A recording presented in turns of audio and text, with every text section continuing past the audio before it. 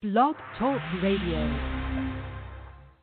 Jean-Luc, Jordy specs, mysteries on the holodecks, asteroids, triple droids, telepathic betazoids, transporter, deadly claw, visitor from LA Law, photons, no Kirk, captain has gone berserk, shuttlecraft, Council Troy, Dr. Crusher's little boy, Klingon rights, parasites, new heights, phaser fights, Data's head, Tasha's dead, Riker's hanging by a thread, celebration, transformations, everyone to battle station.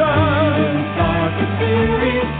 It's the next generation on your favorite station. We didn't start the series, but when we are gone, it'll still be on. We didn't start the series. It's the next generation on your favorite station. We didn't start the series. Well, good evening, Trekkies and Trekkers around the globe. With that theme song, it's time for another awesomely exciting episode of Trek Talking and Beyond. And boy, do we have a good one tonight. Spoiler alert. We're going to be talking about the brand new, we're going to be talking about episode 1 of season 3 of Star Trek Discovery, which was last week's episode. We're going to be a week off the mark from this point on, so I don't know if spoiler alert is necessary, but there it is, spoiler alert. So, yeah, there you have it. And we're going to have our usual great show. We have a lot of great Star Trek birthdays to talk about. We got some Star Trek news to talk about. And we have a great episode to talk about. An episode which, by the way, we all got to watch at the virtual premiere, as well as the episode that was on today, we got to see at the virtual premiere. So that was pretty cool. We got some really cool patches in the mail, which really was surprising. They're silver and blue. They look really nice. And so our phone number here is 646-668-2433. We'll be live for the next 2 hours. Give us a call and let us know what you thought about Star Trek Discovery. 646-668-2433 is the phone number. And before we get started, I want to introduce my awesome co-host. We'll start off with Erik. Erik's out in Portland. How you doing tonight, Erik? I am doing great, man. It is a beautiful fall day here in Portland. I'm looking out my window here, and the kids are playing basketball on the court across the street. It's just, I don't know. Life is good, man. Life is good. We got some good Star Trek to talk about today, too, which always gets my juices going. Oh, God, do we ever. It was tough having to wait a whole week to talk about this, but I'm glad that we are. And tonight's episode, even waiting another week to talk about that, which we saw 2 weeks ago, it's tough, but it's worth the wait. It's like a Dunkin' Donuts. It's worth the wait. And we also have with us Charles. Charles is out in Las Vegas. How you doing tonight, Charles? I'm doing good. Forecasters say today might actually be the last of the 90s. We're finally going to see 80 degrees in the weekend. Then we might actually see 70s or cooler with a cold front next Monday. So the cool weather may finally be coming. Well, Leslie might see some snow up in Saranac, so we'll have to keep our eye out on that. Let's hope not. I've already heard. I already heard parts of the Midwest are already seeing snow. I can wait. So, guys, we broke 21,000 followers on our Facebook page, and we're pushing towards 22,000. So, thank you so much for that. All the stories that we talk about on this show come from our Facebook page. That's where I get the stuff from. So if you guys want to be up to date on everything that's going on Trek Talking and Beyond, then go to our Facebook page at facebook.com/Trek Talking and AND Beyond. Spell that all out. Like and follow us, and that way you'll never miss any of the exciting news that we always talk about here live on the show. Also, you can find us on blogtalkradio.com/Trek Talking. All of our shows are archived there, so you can listen to any one of our shows going all the way back to the 5 years to the beginning. So please go over there and like and follow us over there, and that way you'll get email alerts whenever we schedule a show. So with that out of the way, we usually go around the globe right now, and for that, we turn to Erik. So take it away, Erik. Well, we are honored, as always, Jim, to have so many people from around the globe, not only in the United States, where 76% of our listeners come from, but all over the rest of the planet. We have people who listen to us as well. And of the top 5 in terms of number of people listening to us right now, In our number one slot internationally, we have holding steady Australia, the folks down under, with 4.39% of our listeners. So thank you, folks, for listening. And, man, that's a long ways away from here. It's so cool to think that people over there are thinking about Star Trek as much as I am today. In our number two slot, we have the UK with 3.88% of our listeners. Thank you so much. We've always dug the people just across the pond, and always good to have you on our team as well. Right next door to them in our number three spot, we have Ireland with 3.56% of our listeners. Thank you, folks from Ireland. Still creeping in and keeping their number four spot here this week, folks from Scandinavia, Norway with 2.38% of our listeners, up just a tick from last week. And Canada is holding on to that number five spot. 2.12% of our listeners come from the country just to the north of us. Thank you so much to our northern brothers and sisters for sharing this Trek phenomenon with us. And thank you everyone who listens to us and downloads our show every week. We love you. Jim, what happens after we do the numbers around the globe?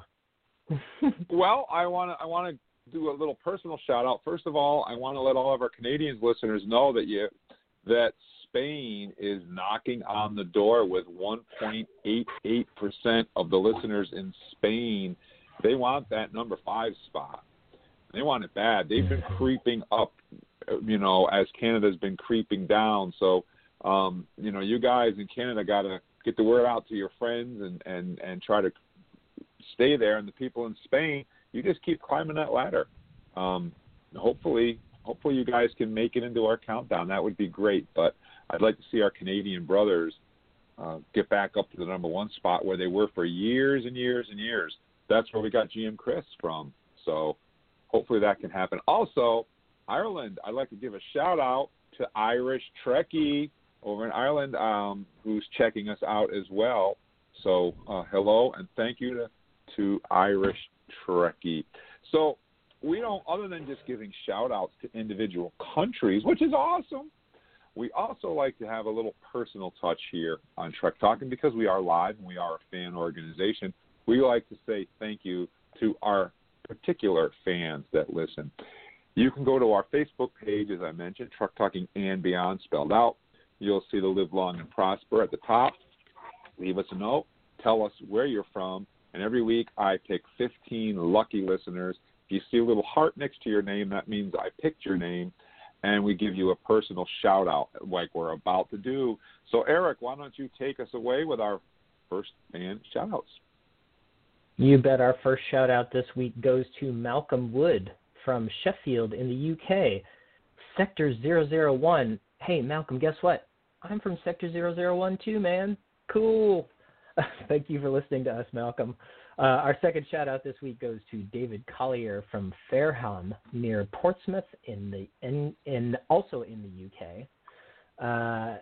Thank you for listening. Malta M. Bechter from Berlin, Germany is also listening to us. Big shout-out to you. Thank you so much for listening to us. Hugh Thompson from Bangor County, down Northern Ireland. Thank you so much for listening to us, Hugh. It's so great to hear you getting in touch with us on our Facebook page. Love that interaction with the fans. And also, hello to Gina Thiessen Henneberry from Abbotsford, BC in Canada, just to the north. Thank you for listening to us.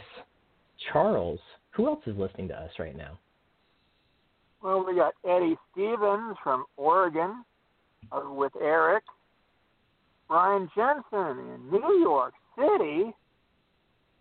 Tom Sherman from University Park, Florida. David Waite from Worcestershire, UK. And James Becken from Jamestown, North Dakota. Jim, finish us off. And wrapping things up with our fan shout-outs, we'd like to say a huge hello and a super thank you to John Holbrook Jr. Hello from Oswego, New York. Live long and prosper. You know what, John? Kapla! And we'd also like to say thank you to Greg Hogworth from Australia, the land down under. G'day, mate. And Holger Overdick from Hamburg, Germany. Chris Johnson from Ontario, Canada. And last but definitely not least, Dolly Joel from Wisconsin, U.S. of A. So those are our fan shout-outs for the week. If you'd like to hear your name in the fan shout-out, just visit our Facebook page, tell us where you're from, and we'll get you on the air. So thank you. We couldn't do the show without the support of all you awesome, awesome fans. And now it's time for Star Trek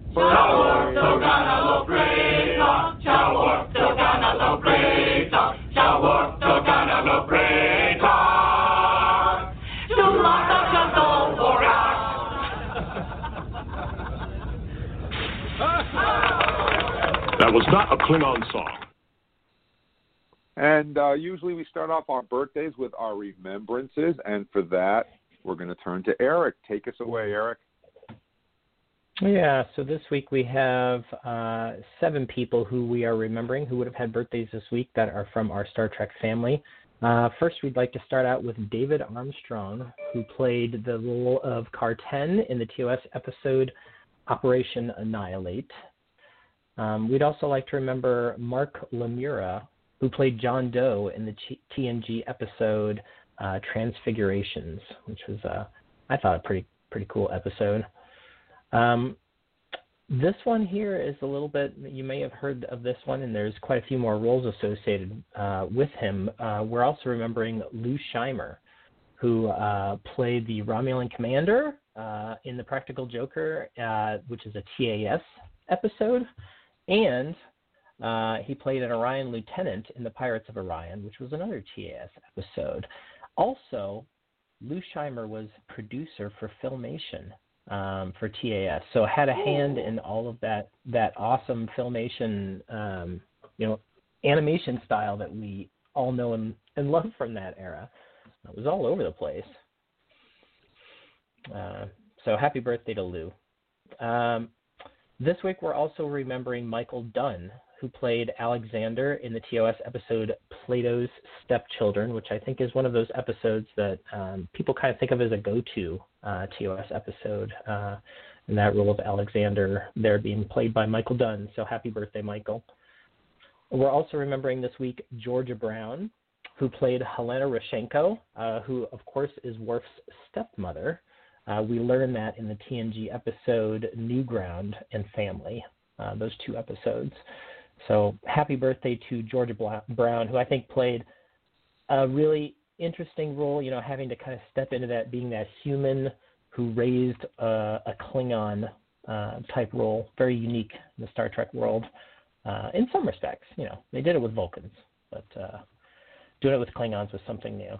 We're also remembering this week Julie Parrish, who played Miss Piper in the TOS episode The Menagerie, Part 1.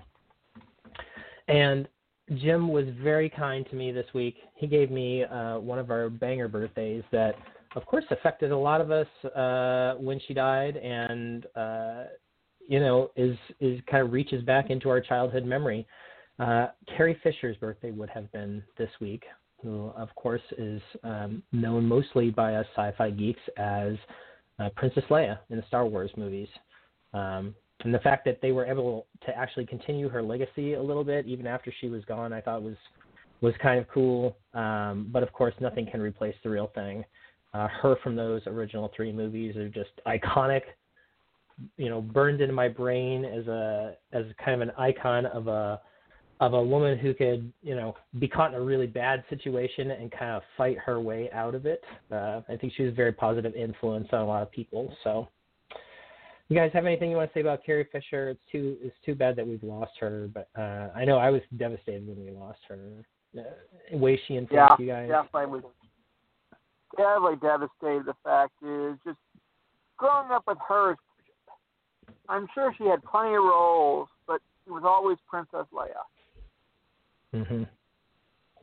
Yeah, I think iconic role. Being Trek talking, and the fact that we are going to be talking about The Mandalorian, I don't stray too often off of the Star Trek path, but when I do, it will be for somebody iconic like this. Mm-hmm.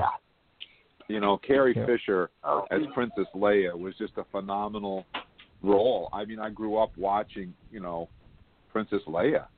And so when something like this comes along, we have an opportunity to express our appreciation and remember somebody as iconic as Carrie Fisher, maybe, who else? David Prowse as Darth Vader, maybe Kenny Baker, Peter Mayhew, Chewbacca, stuff like that. I will put them on this show because they deserve it. Because if it wasn't for them, I wouldn't be into Star Trek.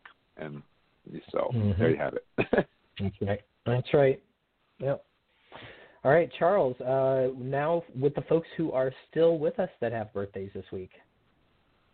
Okay, we'll start off with Mary Elizabeth McGlynn, that played Delenn from Voyager's This or This. Jeffrey McCarthy played Roga Dagnar in TNG episode The Haunted. Sam Witwer played a Zindi Avery from Enterprise A Shipment. He was also the voice of Darth Maul in Star Wars Clone Wars and Star Wars Rebels. Which That's cool. was recently talked about by the YouTube series or live series Saturday Morning Cartoons with our friend Mark D. Lee. That's right. We got Molly Brink, who played an Andorian, but the Andorian Lieutenant Talos in Enterprise Proving Ground, Babel 1, and United. Kimberly Farr played Lagar from the TNG episode Symbolist. And Sheila Leeton played Loomis in the TOS episode Fox Brain, which we heard, I think, more of because one of our favorite authors who wrote about fake Star Trek was involved in a theatrical version of the same episode. Ken, why don't you finish us off? Oh, well, after Eric's finished. Yeah, well, I was just going to go back, and I wanted to give a special shout-out myself to Molly Brink, who you mentioned, who played Lieutenant Talos on Enterprise, because she was awesome. She was like the counterpart to, of course, Shran, and I think more than any other show really developed the idea of what of kind of like a female in the Andorian military could be like. So I just wanted to give a particular shout out to her and her birthday this week of your group, Charles. She was the one who I was like, oh yeah, I really liked her character among all of these folks. So yeah, thanks. All right, Jim. And Kimberly Farr, who was in the episode Symbiosis, you guys might remember. Yeah. She was the female drug dealer, and the other guy that played in Star Trek II: The Wrath of Khan, whose name I can't remember. With the right hair. now, with the was her drug dealing husband, and that was that episode was where Beverly Crusher wanted to violate the Prime Directive and give this planet the cure for this virus, this disease, which actually was just a drug addiction. Exactly. Two planets independently evolved, where one was like the drug addicted and one was the drug producer. And so she wanted to violate the Prime Directive to break that cycle. And Jean-Luc was like, nope, we can't do that. It's like Prime Directive. And then eventually, of course, he finds a clever way to kind of ensure that it will happen one way or another. Yes, that was a good one. And Spock's brain, actually, her birthday's today. And how can you not mention Spock's Brain, one of the classic episodes of TOS? Is probably the best episode they ever made for that series, with Spock's Brain. I will say that a lot of people will say that it's the worst episode, but I will say that I think there are others that are worse. Friday's Children, excuse me. Yeah, that Friday's Children is right up there. I think, I'm not sure. Is she the one that says brain? What is brain? Is that her? Yeah, exactly. Yeah, she's got that kind of like blank. Yeah. I don't think the actress was given much to work with, but she's also not acting the heck out of that part. Yeah, so that's, and I also wanted to go back to Sam Witwer. He played a Xindi on Star Trek, obviously, but Darth Maul, he was the voice of Darth Maul in Clone Wars and Rebels, which he did excellently. But Sam Witwer also played a vampire on that other show. My senility is setting in, but Sam Witwer's been involved in a lot of stuff, and I saw him actually at a convention with Carrie Fisher, oddly enough, and cool. My wife wanted to go and meet Sam Witwer, and I wanted to go meet Carrie Fisher, and so her and Jamie went to meet Sam Witwer, and I went to meet Carrie Fisher, so that was interesting. But cool. Sam Witwer, what was the name of that? What was the name of that show? It was a ghost, a werewolf, and a vampire, and they all lived together. It was a British show, and then they made an American version on the Sci-Fi Channel. Oh, was that in the Shadows of something? Shadows Creep? It was. Something. Oh man, I can't. Why am I drawing a blank right now? But it was a pretty good show. I like the American one better than the British one myself. But it was a pretty good show. He was a pretty interesting character. So I just wanted to give a shout out to that. And Jeff McCarthy, who played Roga Danar, we talked about him because there was a Lower Decks comment that Mariner made about who was the biggest badass in Star Trek. You guys remember? And and Boimler says Roga Danar, and she's like, "Fuck Roga Danar." That is one of the funniest lines I've heard on Lower Decks, was that one over Roga Danar. Did we do now we have an opportunity. Did we do a poll of that one? I can't remember. Yes, we did a poll to find out, because I was trying to remember. Mariner said it was Khan, and Boimler said that it was Roga Danar. And Khan actually won, but Roga Danar gave him a good run for the money. Yeah. It was an interesting poll. I wish we could do polls. We can't do polls anymore on the new Facebook, so I still have some poll results to give out from when we used to do polls. But what I'm doing now instead of polls is I'm asking questions, and you guys can answer the questions, and then we'll pick some of the replies and read them on the show, and then we'll discuss that particular question ourselves, because we can't do polls. Now, I am doing, I don't know if you want to call it a poll, but I do put up a question of rating this week's episode 1 to 10, which we're going to get to later in the show. We used to do it as a poll and say, our viewers gave this episode an 89 or a 95 or whatever. We can't do that anymore. So now we're just going to do a 1 to 10 as a rating. And if Charles feels so inclined, he can go through and add those all up and tell us what the overall rating of the fans was, taking out the crazy ones where people give it a 1701 or all this stuff. But anyways, we're going to do that a little bit later in the show. So we still have a few more birthdays to get to. 1, 2, 3, 4, 5, 6, 7, but there's one really, really good one in there. And we're going to have to take our very first commercial break, believe it or not, for our listeners at Odyssey Radio. We'll be right back. For the rest of you guys, you can just kind of hang out and listen. This is our promo that a friend of mine who works at a radio station did up for us, and we're going to be playing this particular promo on a lot of radio stations and a lot of podcast broadcasters to try to generate some more interest in the show. This is our Trek Talking promo. Trek Talking, all things Star Trek and beyond. Thursday nights, 7:30 to 9:30. All hailing frequencies are open. iTunes, iHeart, Stitcher, Spotify, Amazon, and wherever fine podcasts are found. Trek Talking, boldly going wherever your mind is willing to go.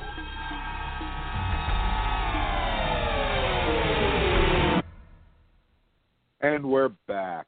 So we do have a couple of more birthdays to go to before we get into the Star Trek news. I want to start off with Herschel Sparber, who played the UFP President Jaren Inro in the DS9 episodes Paradise Lost and Homefront. I actually had to go back and watch those two after putting this up, and they were really good episodes, I felt. Really good. Barbara Baldwin, who played Lieutenant Angela Marine in the TOS episode Balance of Terror and Shore Leave. I was surprised when I found out she was in Shore Leave, because in Balance of Terror she was getting married, and then a few episodes later she's running around on a planet and she's got a new boyfriend. I guess the death of her fiance didn't really affect her all that great. I never realized that was the same character either. So I don't think I realized that was the same character. And you know, remember, there were a couple of those episodes that were actually they put them in not necessarily in Stardate order. So there are a couple of episodes where the Stardate kind of goes back in time a little bit. So, you know, maybe that's one of those. Who knows? That could be, yeah. That could very well be. Marsha Hunn, who played Anna Jameson in the TNG episode Too Short a Season. And she's 103 years old. What? Yeah. That is unbelievable. That's amazing. I actually had to go and check and make sure that we didn't make a mistake and that she was still with us. And my God, she is 103 years old. Wow. Wow. Incredible. That's amazing. Just wow. This next one is not a Star Trek character. This is a real person who was on Star Trek but didn't have a character name because she's a real person. Dr. Mae Jameson. She guest starred on the TNG episode Second Chances as a scientist. And why is that so special? Because she's the first African-American woman to travel into space for NASA. And she started off all of her communications to NASA with the classic Uhura line, hailing frequencies are open. And Nichelle Nichols even visited her on the set when they were filming that episode. She's a huge Star Trek fan, and she got interested in the space program because of Nichelle Nichols and Star Trek. So happy birthday to Dr. Mae Jameson. Actually, they are still friends. It was 3 years ago. 2 or 3 years ago, Star Trek Las Vegas, the first panel on a Wednesday morning was Dr. Mae Jameson, and she talked about her time in Star Trek and her time in space. And Michelle actually did come out and shake her hand on stage. But she is a fascinating person to listen to. She really is a Trekkie, cool. and it was cool. Yeah, I had to put her in there as a real life hero. Actually, most of the people we talk about are actors portraying characters, but she's not. She's a real life hero. So, happy birthday! She is a real. Yes, definitely. And now the next one has gotten so many numerous. I mean, this guy has been in like everything, and so when I tell you his name, you're going to be like, oh, wow, why are you mentioning him? Well, we want to send out a happy birthday to Michael McKean. Michael McKean played the Clown of Fear in the Voyager episode The Thaw, which I've never seen. I might have to go back and find it and watch it now. But for those of you who are long in the tooth, shall I say, you might remember him as Lenny from Lenny and Squiggy from the Laverne and Shirley show, maybe, perhaps. If you're a little bit younger, like my daughter's age, you might remember him as Agent Seedling from the Coneheads movie, maybe. And if you're even just a little bit younger than that, you might remember him from an excellent 2-part episode of The X-Files called The Dreamland, where the character was able to switch bodies with somebody, and Michael McKean takes over the body of Fox Mulder and tries to put the moves on Scully. Great episode. And he's been in, oh my God, just so many things. I mean, when I looked him up on IMDb, I was like, oh my God, I can't possibly list everything that he's done because he's been in so much stuff. But I tried to touch on the ones here that our listeners might know him from the most. So happy birthday to Michael McKean. I saved the best for last. You know, Erik got the Carrie Fisher. But great Scott, did I get a good one? So you did. I always do the Klingon. I always do the Klingon. And I actually met this guy, as I said, I met him at a convention quite a couple of years ago. And I had him, my wife had him sign a Back to the Future poster. I wanted to get him to sign a Star Trek 3 poster, but, you know, I got to get the Carrie Fisher autograph on my Empire Strikes Back poster, so the wife got to get him to sign a Doc Brown autograph on a Back to the Future poster. So that was cool, and he signed it. Great Scott, which is pretty awesome. But, of course, I'm talking about the very versatile, awesome Christopher Lloyd, who, of course, played Commander Krug in Star Trek III, The Search for Spock. He played Dr. Emmett Brown in the Back to the Future trilogies. He played Uncle Fester in the Addams Family movies. He played Jim on Taxi. He's been in One Flew Over the Cuckoo's Nest. Oddly enough, I was watching a 1981 version of The Lone Ranger, and there he is, shows up on The Lone Ranger as the bad guy on The Lone Ranger. Yeah. I mean, this guy has been everywhere. He's done everything, and he's a really awesome dude if you ever get a chance to meet him. So, kapla! Well, and happy birthday to Christopher Lloyd. We also own 2 different time-traveling ships. That's right. Yeah? He does. Both the DeLorean. He owned a ship and a car, and both of them traveled through time. And you know what's funny? When we went to Universal, when they had this Back to the Future ride down there, and we went there, and Doc Brown was not Christopher Lloyd, but they had an actor playing Doc Brown who was absolutely phenomenal as Doc Brown. Well, since then, they've taken the Back to the Future ride out, and now it's The Simpsons. Well, it was last time I was there. I don't know if it still is, but it was. So when we went down there with Jamie never got to see the Back to the Future ride. We got to go to The Simpsons, but they have the train and the DeLorean there out in front of the place.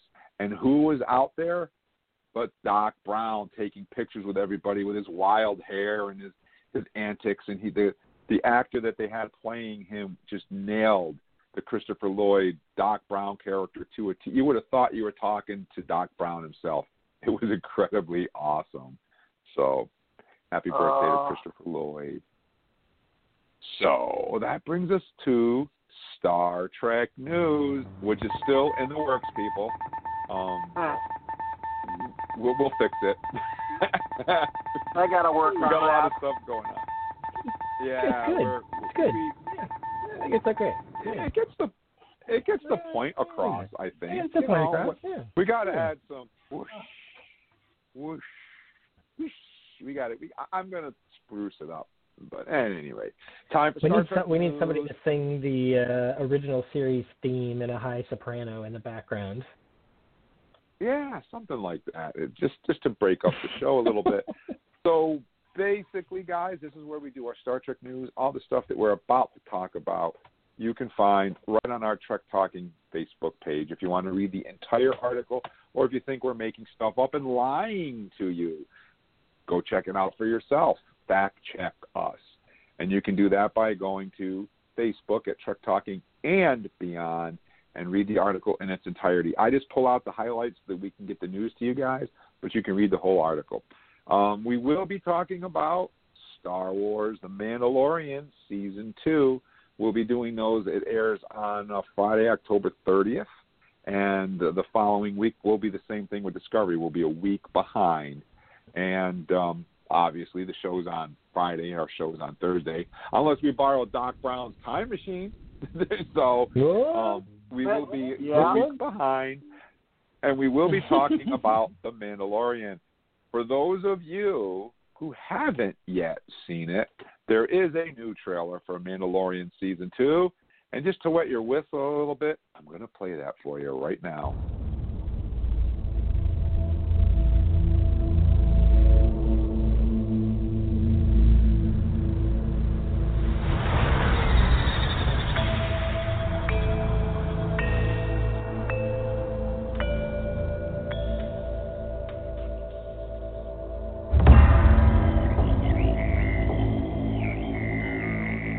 Show me the one whose safety deemed such destruction.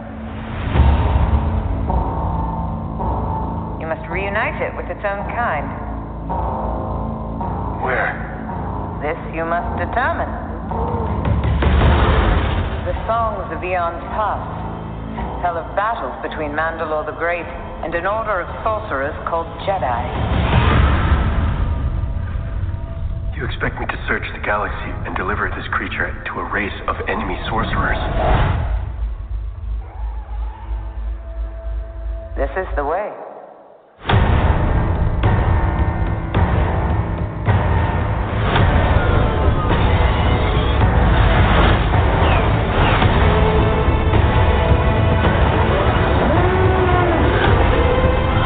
You know this is no place for a child. Wherever I go, he goes. So I've heard.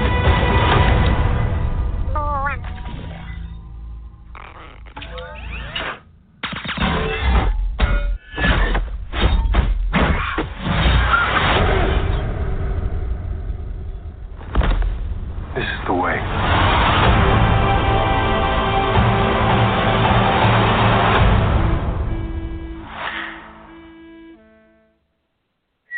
All right, I apologize because there's a lot of visuals that you're not getting on the radio in that particular clip, but I'm looking forward to it.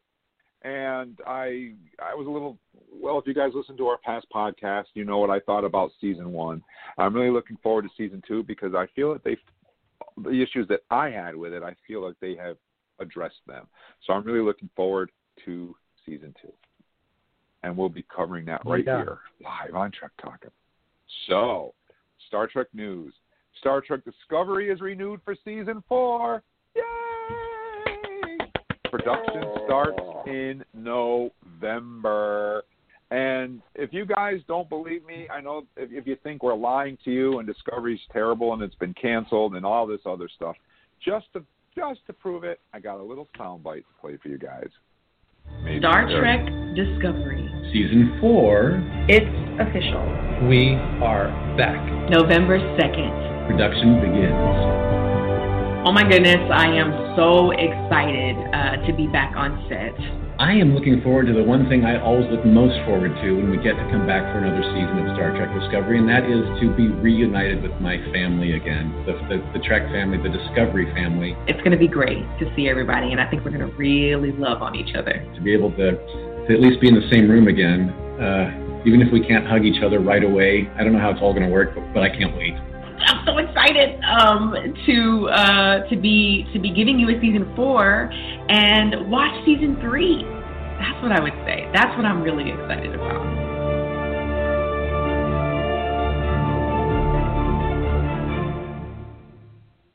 Awesome news for us Star Trek fans.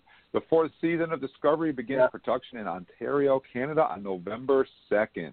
The announcement came via a video featuring executive producer and co-showrunner Alex Kurtzman and Michelle Paradise, along with Sonequa Martin Green, Doug Jones. Prep work on Discovery has actually already started and been underway due to strict COVID protocols, including requiring cast and crew to quarantine before shooting.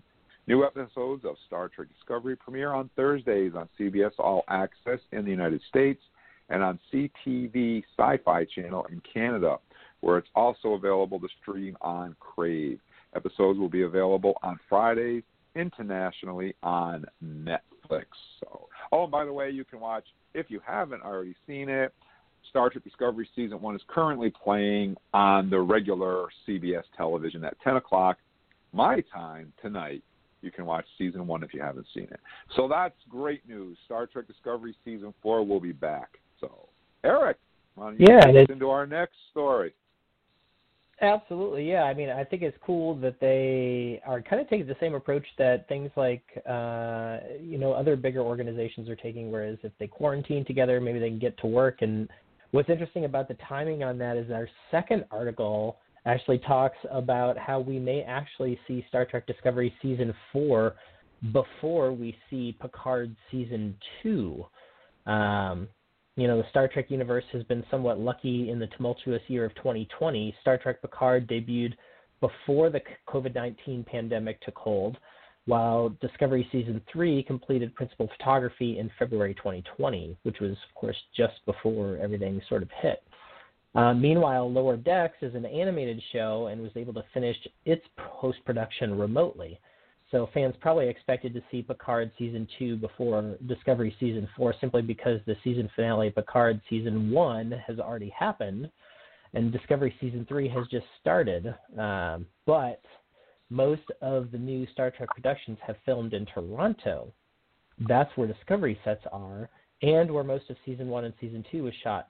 Parts of Season 3 were shot in Iceland, but the sound stages for Discovery are also in Toronto. That said, most of Picard Season 1 was shot instead in California. So if you do some dot connecting, it seems like Discovery Season 4 is filming ahead of Picard Season 2 partially because of location.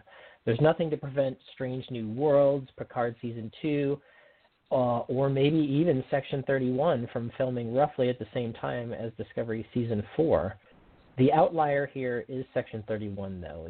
We know that series will focus on Georgiou, who is, of course, played by Michelle Yeoh, and we know that she is very much in Discovery Season 3. We've already gotten a little taste of that in the second episode. Spoiler alert! But will she be in Discovery Season 4? Kurtzman has teased a surprising setting for the Section 31 series. What? So it seems possible we'll get some kind of plot resolution about where Georgiou ends up in Discovery Season 3. That's what we are all presuming. But could that mean Section 31 will also go into production soon? So I think the lesson here is that it seems like things in the U.S. are a little bit more delayed and they're having trouble figuring out how to get these balls rolling. But shows that are being shot up north in Toronto seem to be rolling ahead with various quarantining and other procedures in place. So, of course, our hearts are with everybody and hope that everybody's staying safe. But it's very exciting news to know that some of these shows are going ahead right now simply because we all do love our Star Trek content. There's no question. Absolutely. Absolutely. And that brings us around to Charles, who gets our next story. Yep, I'm not surprised I get that. I get this one. Yep, there's a reason for that. Is there more to Star Trek Discovery's cat than meets the eye? The most popular character in Star Trek Discovery Season 3 probably isn't a human. But does the introduction of Grudge, book's giant cat, foreshadow a bigger plot twist? Brooks says that Grudge's large size is because of a thyroid condition. This book refers to Grudge as a queen, which might be a subtle reference to the popular legend of Maine Coons were partially created by Marie Antoinette. Either way, Grudge is a big, awesome, and his book says, she's all mine. Other than being a cute animal that provides a layer of eccentricity to Trek's newest daring space pilot, is Grudge really just a cat? Book speaks of Grudge in a way that makes the cat seem more of a sentient than we think. Maybe we've been conditioned by the episode of Star Trek the original series in which a black cat, Spock, was strangely drawn to appeared to be a shape-shifting woman, which we learned about a little more in our comic series in Star Trek Year 5.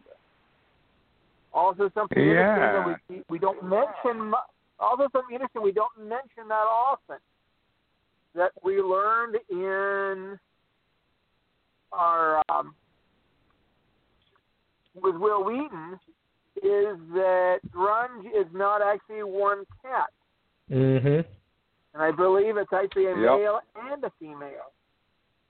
It's true, playing one role. One is, I believe the term was significantly furrier, but that you wouldn't notice it on camera. But, we don't just have Isis. We also have Spot. And, I saw a thing online today that said that Grudge is actually already starting to give Spot a run for his money in terms of most popular Star Trek cat of all time. And that'd be quite a feat considering that, Data's cat was a pretty big part of his life. Yeah, he even wrote a song for Spot, Ode to Spot, if I remember correctly. Oh, yeah, poetry and songs and all kinds of stuff, yeah. And the fact that they reproduced him in Picard. Mm-hmm. Yeah, absolutely. It shows how important he was. Yeah. Yeah, and so yeah, Grudge. The article also mentions the cat Goose from the Avengers movies, if you guys remember that. In Miss Marvel, when Samuel L. Jackson says, "I have a cat and I'm not afraid to use it," and he's waving the cat around, and the cat is actually a Flurkin, and he's an alien that eats people. And in fact, that's the cat that takes his eye. That's why he has an eye patch. So, cats aren't always what they seem to be. And I just thought this was a fun article because I think it kind of fits into Star Trek. And, I wouldn't be surprised if there's more to the cat than meets the eye. I wouldn't care if there's not, but I wouldn't be surprised if there is. We just don't know. And there is precedence in Star Trek for the cat to be more than just a cat. I thought that was something fun to throw in there. And being a cat person, I figured who better than to talk about the cat than Charles. So that's why Charles got the cat article. Because AJ, where's AJ? AJ's not here right now, thankfully. He's probably off doing evil somewhere else. He's not hanging off of me right now. He'll probably be in later. Oh, but Tara was just here to talk to me. She was scratching at the window. She's off going on another voyage right now. See, I'm more of a dog person, and I always thought that I was safe because we just had Porthos to deal with. But, now that Tendi has made dog and that dog turned into a creepy thing, too, I don't think dogs are safe either in Star Trek. No, yeah, you're right. You're right. I was never a dog person. I always had cats until my wife decided that Jamie had to grow up with a dog, and we got a dog. And now I'm a pet person. I love animals. I have cats. I have dogs. I love them all. They're all awesome. They all have their own special little quirks. My cats are totally different than my dog. They fill different holes. So, I do have.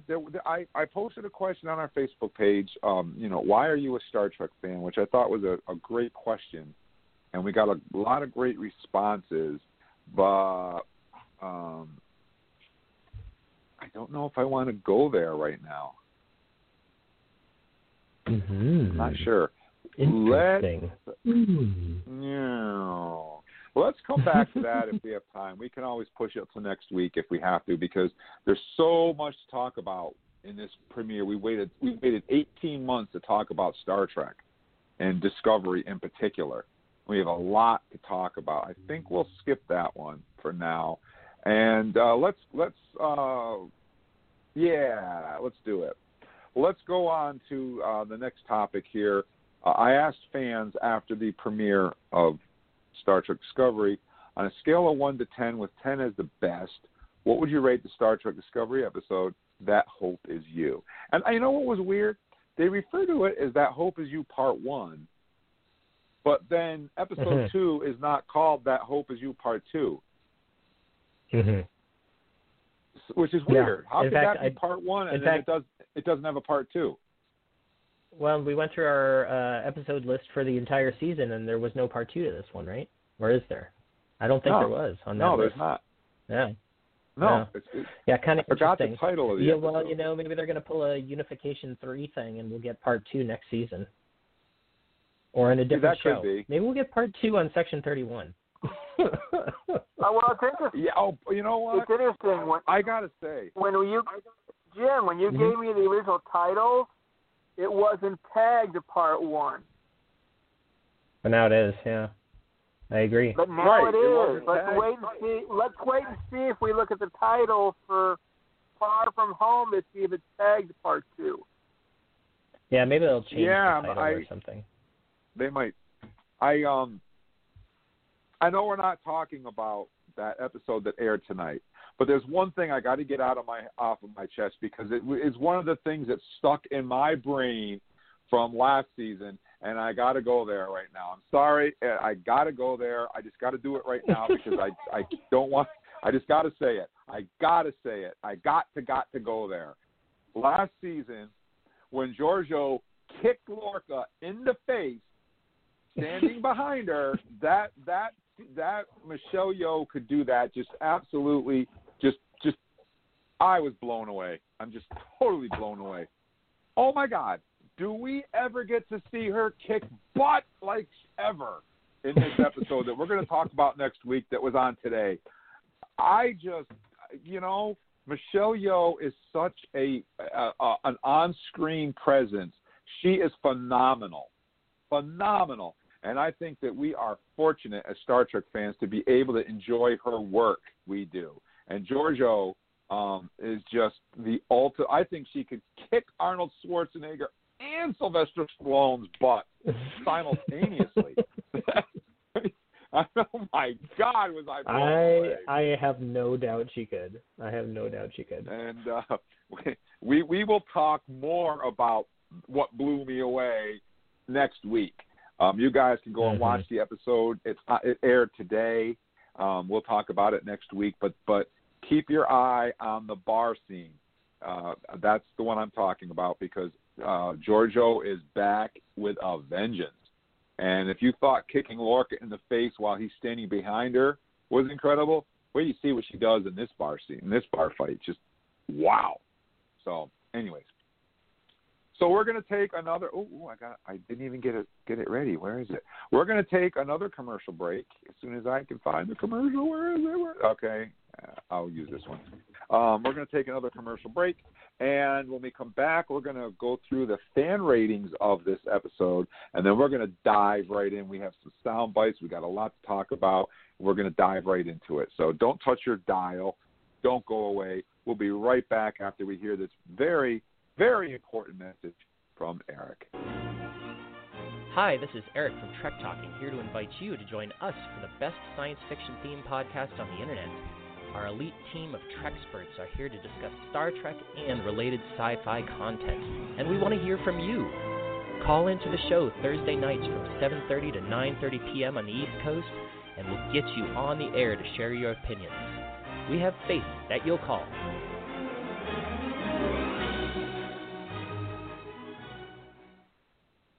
And we're back. That's an oldie but a goodie, huh? Yeah, that was fun. That's an oldie. Sometimes I pull those out. I couldn't find. I got to talking about Giorgio and I didn't have the next spot queued up, and that was the next one on my list. So we got to hear Erik. So sometimes we get the fun of the randomness. Yeah, I mean, because I are doing a Halloween spooktacular show next Saturday on Halloween night.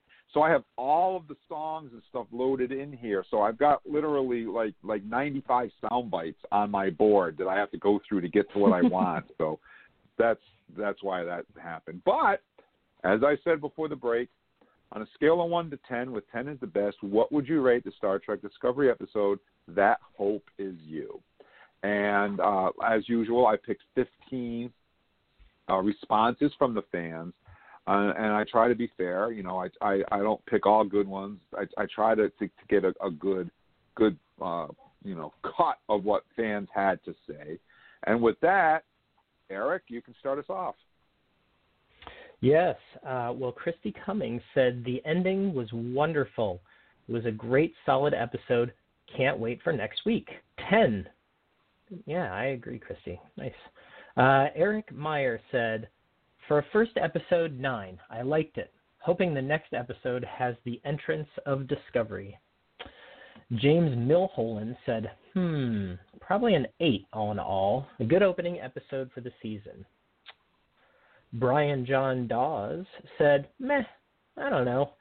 Loads I loved in the episode, but it still doesn't feel Star Trek. It seems really dumbed down. I also don't think the writers understand what makes Trek Trek. And Rob Romero said, I'm giving it a 10. I loved it. Loved the cinematography / CGI as well. Charles, who else was commenting on us? Well, we got Dan Kasinger, even 9.5. I never get perfect scores. Gerald Price, probably a 7, a good start. Eric Belcher said a 5. Chandra Jones said an 8. Stuart Charles Byrne-Jones, 10. No complaints. I didn't find any flaws. Flowed well. Not deliberately inflated or stretched. The cat was there. Jim, what do your people say? Well, my people aren't as exciting as you guys got, so we'll just continue on. So Elijah Samuel Clark gave it a 10.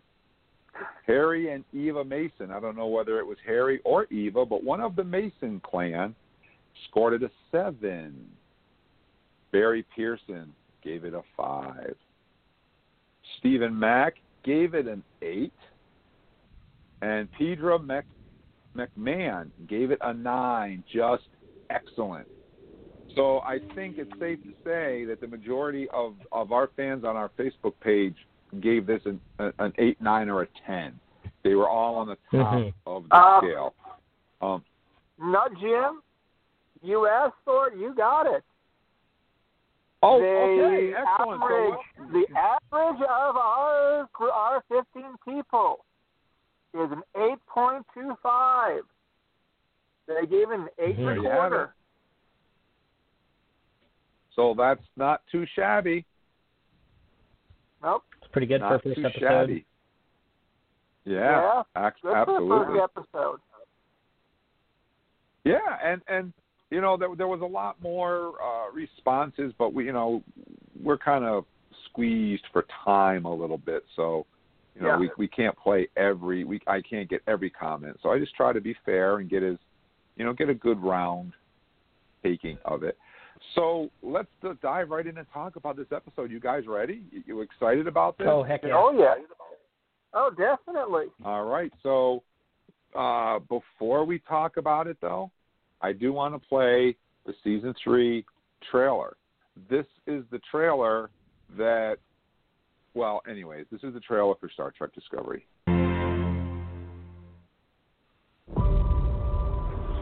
Feels like a dream, this world. A strange, beautiful dream. All decks prepare for impact.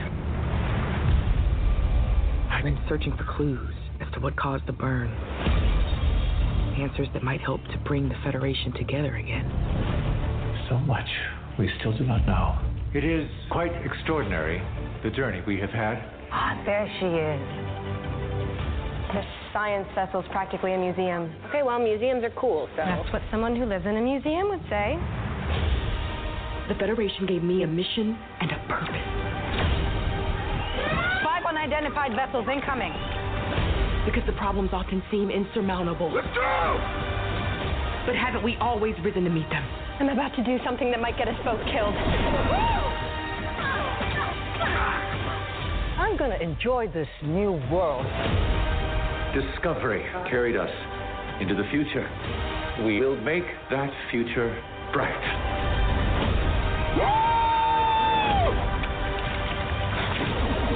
You are going to figure out what caused the burn and help to rebuild the Federation. We all will. Hello. Wow. I'm not a cat person. No. I love that scene with Tilly. I could see my cat doing that. I could see AJ do that. So, anyways, I was so excited.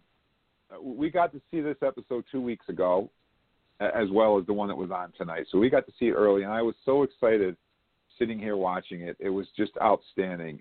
I just can't say enough good about it. I got to watch the second episode again tonight, and it was even better the second time I watched it.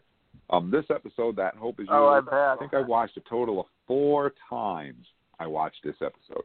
Watched it at the premiere, watched it a second time, watched it a third time to analyze it and to talk about it, and then I had to watch it a fourth time to pull off the sound bites that we're going to play for you guys. So I watched it 4 times. It just gets better and better every time I watch it. One of our followers said that he really loved the CGI and the cinematography. Oh my God! One of the holdups with the season with getting it out was that they had to do all that post-production from home, and it shows because it has a feel to it that I haven't seen in a Star Trek TV series. I'm going to say ever. I don't think I've ever seen a Star Trek TV show with the production value and the cinematography of that this first episode had. When they were on the planet. Mm-hmm. One of the things they said. One of the things I heard, and I can't remember when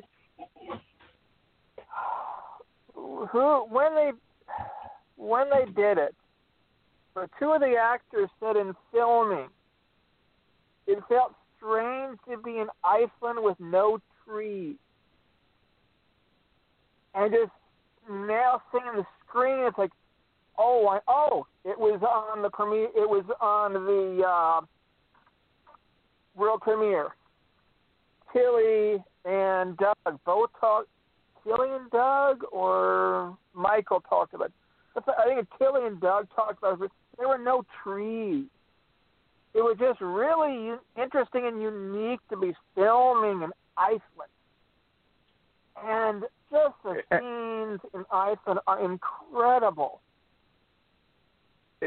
You guys can't wait to see season episode 2 is going to have more of it. Star Trek generally films on planet Hell, and all of their exterior shots are done on the sound stage. And I'm not knocking that. That's just the way it was. But this particular episode, Star Trek Discovery, went on location, and it shows because it feels big. It feels massive. It's visually stimulating. And the only thing that's CGI, the only stuff there that's not really there, are all the floating planets and chunks of I don't know what they are, asteroids or whatever they are, is the CGI sky. But I was blown away by the feel of it, the sheer scope. It was just outstanding, absolutely top-notch, phenomenal, and it never gets old. It's that good. So it shows. What did you guys think? Did you notice the exterior filming locations, or what did you think about them? Eric, for sure. Did you give it any thought? Yeah, I think one of the things that I noticed about it was that they give us a bunch of these kind of wide shots that almost look like they're maybe shot from a drone or something like that, where you're high above the scene.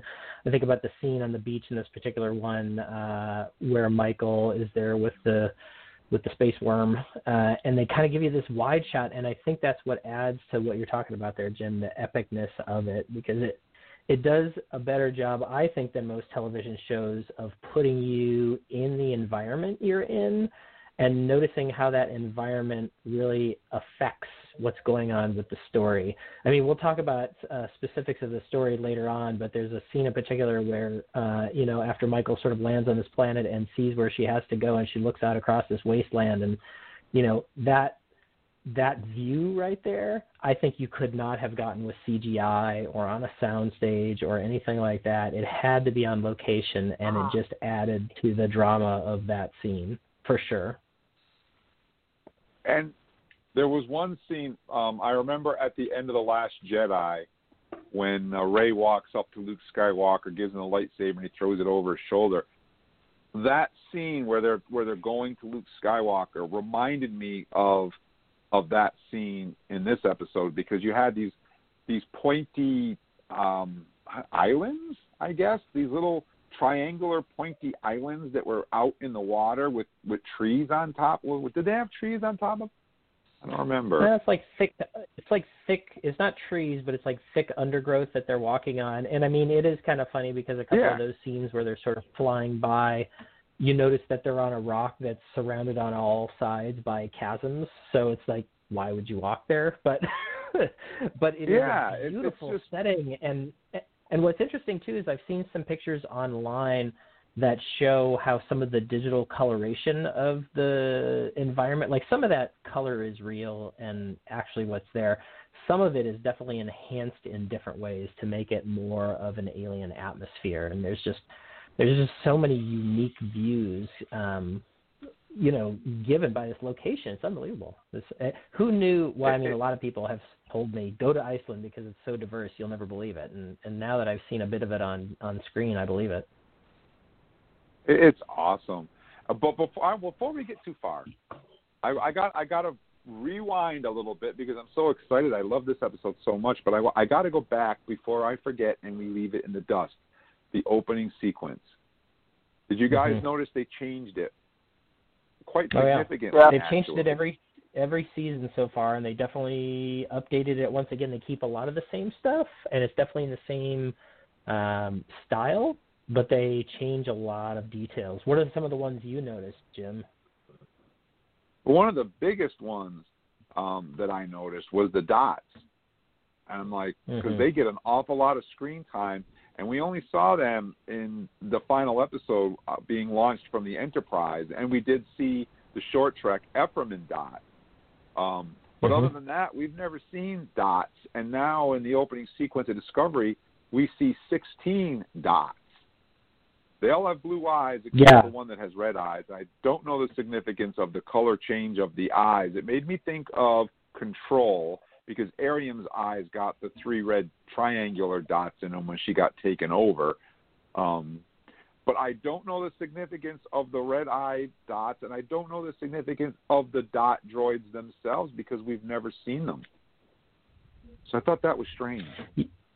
Yeah, and it's pretty prominent in the credits too. Like you said, they actually spend some screen time with those. They sort of show them assembling, and then they show a whole bunch of them together, and there's the one that's different.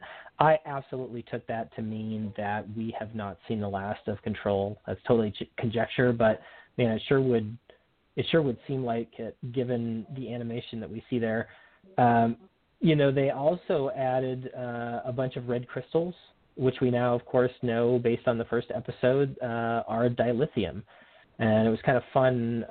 We're going to talk a little bit about Ready Room later on, too, I think. But it's kind of fun learning that they had to develop these new dilithium crystals that we're seeing in this and future episodes, and how ways in which they made them seem more realistic were explained, which was kind of cool. And here we see them in the opening credits now. We also see a phaser be disassembled and reassembled into a new phaser. I don't know if that's going to be the new preferred phaser of the future Federation or not, but that was pretty cool. And then we see a new ship. I don't know what the ship was or what it is.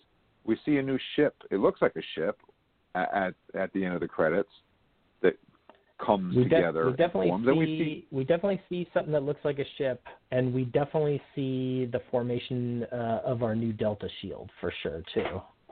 Yeah, kind of cool, the way really they morphed cool. into that. So there's a lot in those opening credits that we don't quite understand what they are yet, but they're there, and they don't do anything by mistake or accidentally. So we'll have to wait and see what that means. But I just wanted to talk about the credits before we talk about the episode, because that was the first thing I noticed when I watched it, was that they changed the credits again, which was awesome. Yeah. And I and just of course, love this that episode Discovery starts, theme song. Yeah, and this episode starts the same way that they all have in the past, basically, in that there's a scene. I don't know what they call it, but it's like the scene before the credits. So there's a bit of the story before the credits, then they break into the credits, then they break into the rest of the story. Yes. Yep. So, Jamie, are you there? Can you hear us? Yes, I'm here. So I know you were pretty excited when you saw the episode because you called me at work to tell me all about it. Yeah, it was pretty good. I enjoyed it after I saw it.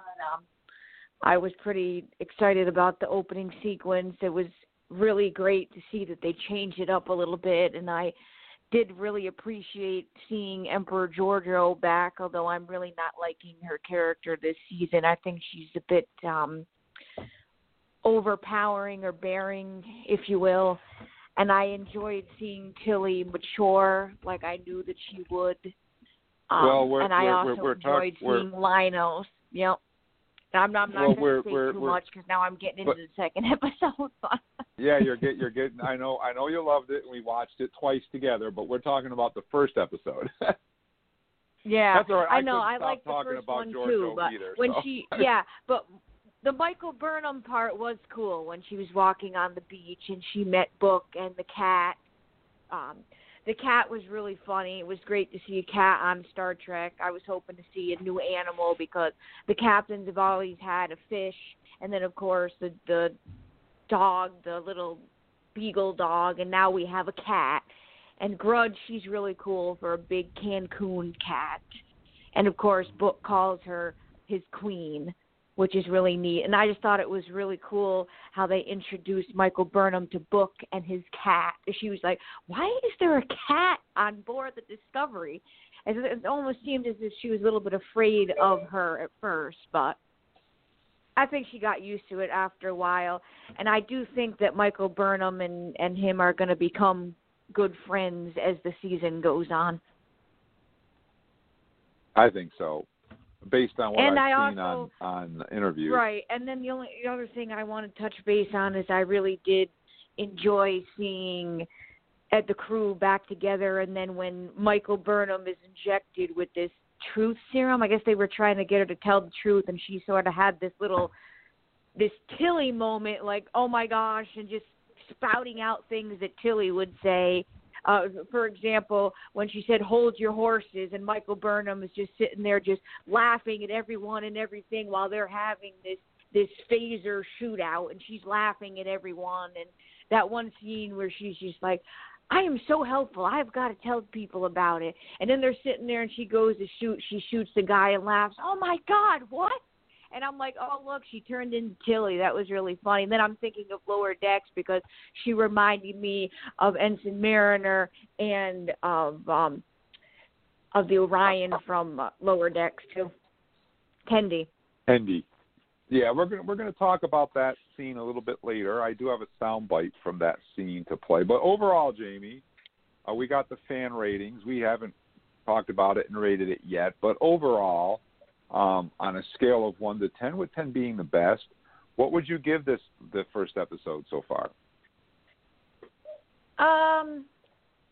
Out of 10 chevrons, I'm going to give the first episode. I enjoyed it. I'm going to give this first episode a solid 10. I think it deserves it. 10? And so far, what was our average fan rating, Erik? Charles, 8.2? 8.25. 8.25. So, yeah, excellent. And, so I actually have a clip I'm going to play for you guys right now. And this clip, I'm entitled it Gorn, in case you don't know what that means. This is the clip called Gorn. My name... I do not want your acquaintance. The nearest natural wormhole is 100 light years from here. That means you came out of a wormhole you created with tech from I don't know where. You think ripping holes in space is a good idea? Wasn't bad enough for you the Gorn destroyed 2 light years worth of subspace? Wait, the Gorn did what? How many people do you think are on channels right now saying, I saw a crazy woman in a funny suit. Anyone want to buy some last known coordinates? Where'd you get that weapon? I don't want to know. Your Rocket Girl outfit's got the titanium alloy. Hasn't been anything like that in years. Do not call me Rocket Girl. You know from around these parts.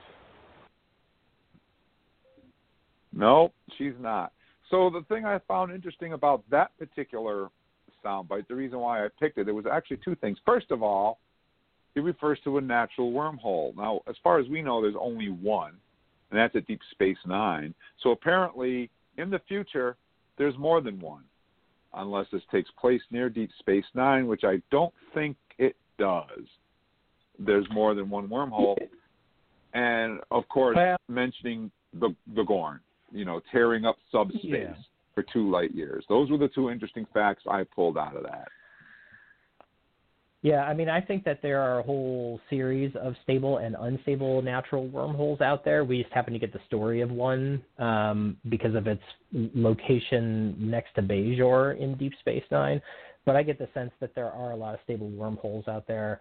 But, of course, the closest one here, as the book says, is 100 light years away. And, spoiler alert, they don't have dilithium, where they have very limited dilithium here. So warp travel is pretty limited in this time. Now, the Gorn having destroyed 2 light years of subspace, at first I was like, oh, man, the first thing I thought about was that whole omega molecule thing that we've talked about before on the show. But then somebody turned me back around and said something about it being that they were doing experiments with dilithium. Did I miss that? Did they reference that in the show somewhere? Did they say how the Gorn destroyed 2 light years of subspace?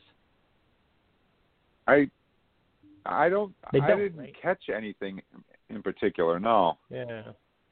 So, I mean, the only thing that I could think of would be, an omega molecule type thing that we've talked about, because, of course, the omega molecule, if left, to hands that can't really handle it, has the power, if it blows up, to destroy subspace and actually make warp travel impossible, whether you have dilithium or not. So that was the first thing I thought of. Yeah, I just thought it was great they mentioned the Gorn. They keep dancing around the Gorn, and we've yet to actually see them, but they're prevalent. They're there. No. So let's talk a little bit about the timing of that, Jim, since you brought the Gorn up. So we start in 57, 58, and then, of course, they travel 930 years into the future. The first time that we ever saw the Gorn in TOS was the episode Arena. And as far as we know, the Federation didn't really know too much more about the Gorn at all before that episode. I think that was our introduction to the Gorn, right? So that would have taken place something like 12, 13, 14 years distant in the future from Michael Burnham. So they're like, how in the world did she actually recognize that she knew who the Gorn were in that scene? Or was she just more interested in the fact that 2 light years of subspace were destroyed? Or do we go back to when Lorca was on the ship and he had his Gorn skeleton from the Mirror Universe? We have to take a quick break, guys. When we come back, we're going to answer that question. This is Chris from Trek Talking and Beyond, here to invite you to join us for the best science fiction-themed podcast on the internet. Our elite team of Trexperts are here to discuss Star Trek and other sci-fi-related content, and we want to hear from you. Dial 646-668-2433 on Thursday nights from 7:30 to 9:30 p.m. on East Coast time. Hailing frequencies are always open, and we'll get you on the air to share your opinions. We have faith you will call. And we're back. So Michael Burnham, I've heard this conversation on the internet. Was Michael Burnham, when he says that, is she referring to the fact of the destruction of subspace, or is she referring to the fact of the Gorn? Of those 2 things, which is the one that she's most excited, which gets her attention the most? And I think, like Charles said, he's exactly right. We did see a Gorn skeleton in Lorca's ready room, or whatever, House of Horrors, whatever you want to call it. And so I think it's totally plausible that she already knows what a Gorn is from Lorca.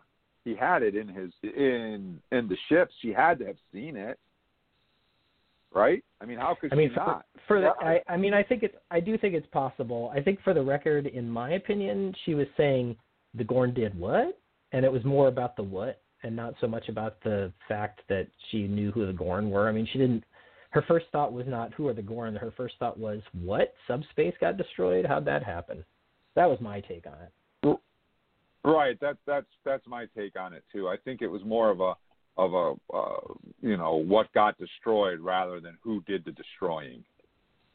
But it is interesting that people brought that up, and it made me kind of go back and actually at least go through the mental thought process of, okay, when did we first see the Gorn? And, I think in some ways our little group here wouldn't be too concerned if a few things fell outside of something that we had seen before in a previous series, but a lot of people find that stuff really important, and so it's always important to address it, I think, and just continue to show that the writers really are on the ball and thinking about how things fit into established canon. Absolutely.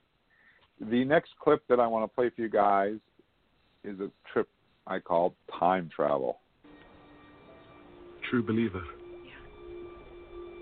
Time traveler.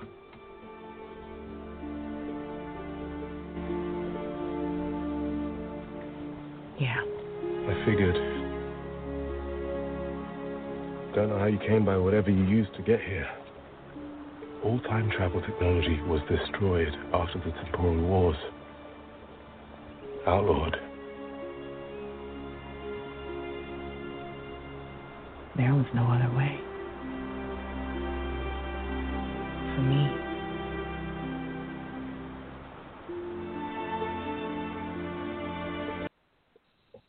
So the thing that I took out of that was that finally ties up the knot of what happened on Star Trek Enterprise. The Star Trek Enterprise spent, 2.5, 3 years, a long time, stuck in the temporal Cold War. And a lot of people feel that bogged the show down. Maybe it did, maybe it didn't. But the fact is that now we get a resolution to that. The temporal wars ended at some point. Book knows about it.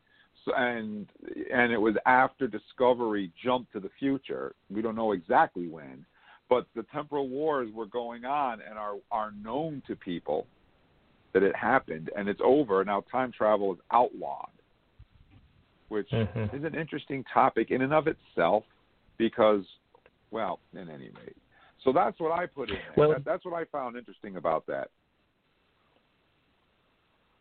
Yeah, I mean, time travel being outlawed is an interesting concept because that sort of makes you wonder if time travel technology just became so available that everybody kind of had it and, it was really starting to mess with the timeline. That would be my guess.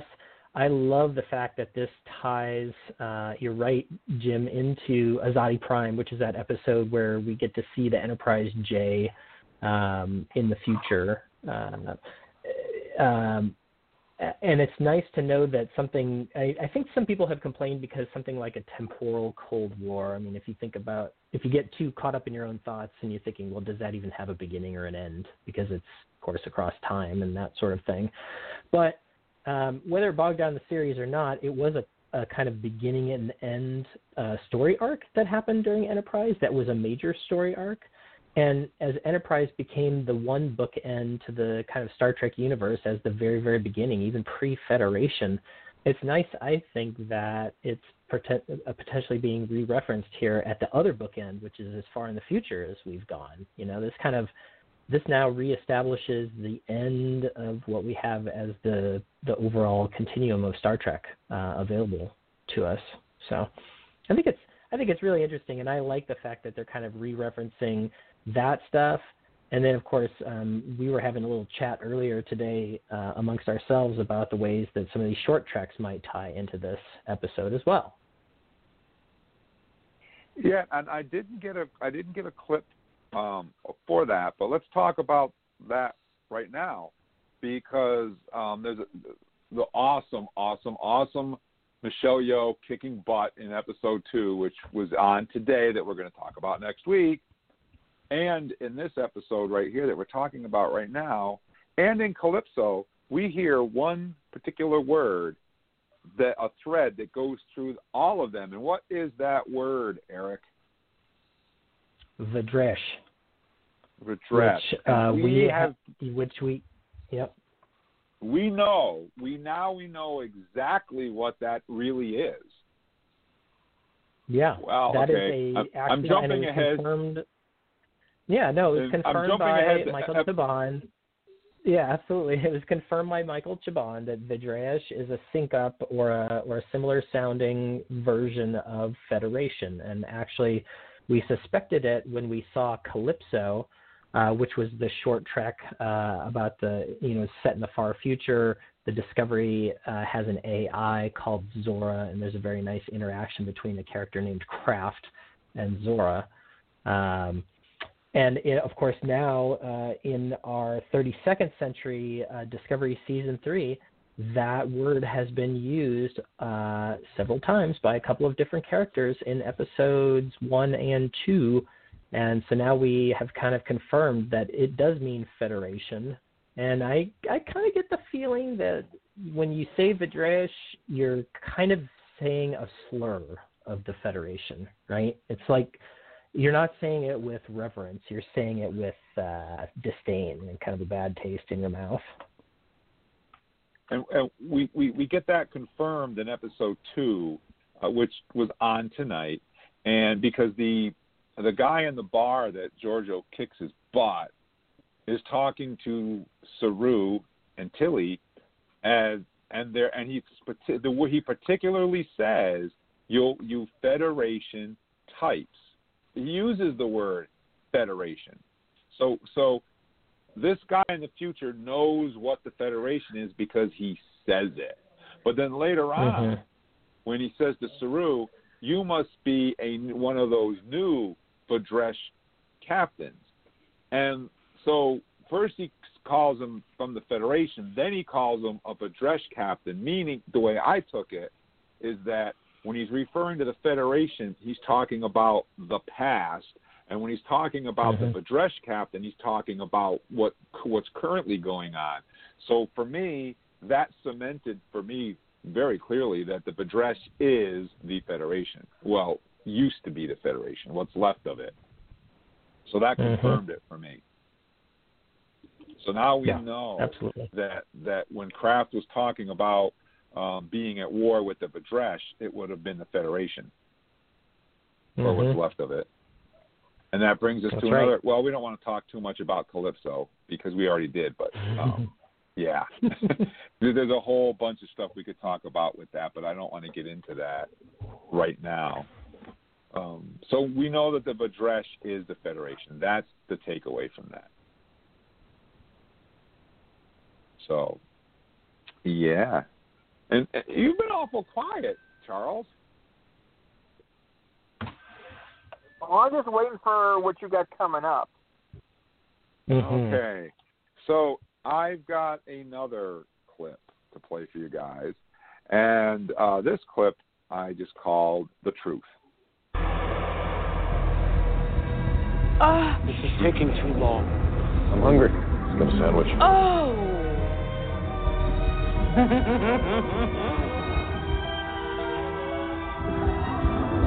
Damn. Finally. Here we go. That's not right.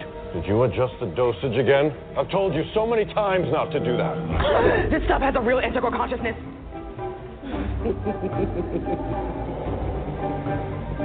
Yeah, it makes people truthful. They talk. Yes, I feel that. I feel you. I get that. I have a friend with red hair. You cannot give her any. Where did you get the vintage gear? Vintage is a matter of perspective, isn't it? Because to me, you are Agua, but to me, you are Forest Green. How are you connected to the Federation? I'm dying to talk about it. I'm dying to talk about it because today does not happen to people ever. I might be angry about it. I'm supportive. I mean, I'm so supportive. I am reflexively supportive. And what is that about? I'm overcompensating. I gotta talk to someone. You need to sit. Can you sit? It's a super cool story. It's just in a completely devastating way. Hadley, look, I need more dilithium or I'm done. So, Jamie, that's the scene you were talking about. Yes. It is so much better when you played the clip. But, yeah, didn't you all see the Tilly connection there and the Tendi and Mariner thing that I was talking about? Absolutely. Yeah, that was a good, fun scene in the middle of a very serious episode.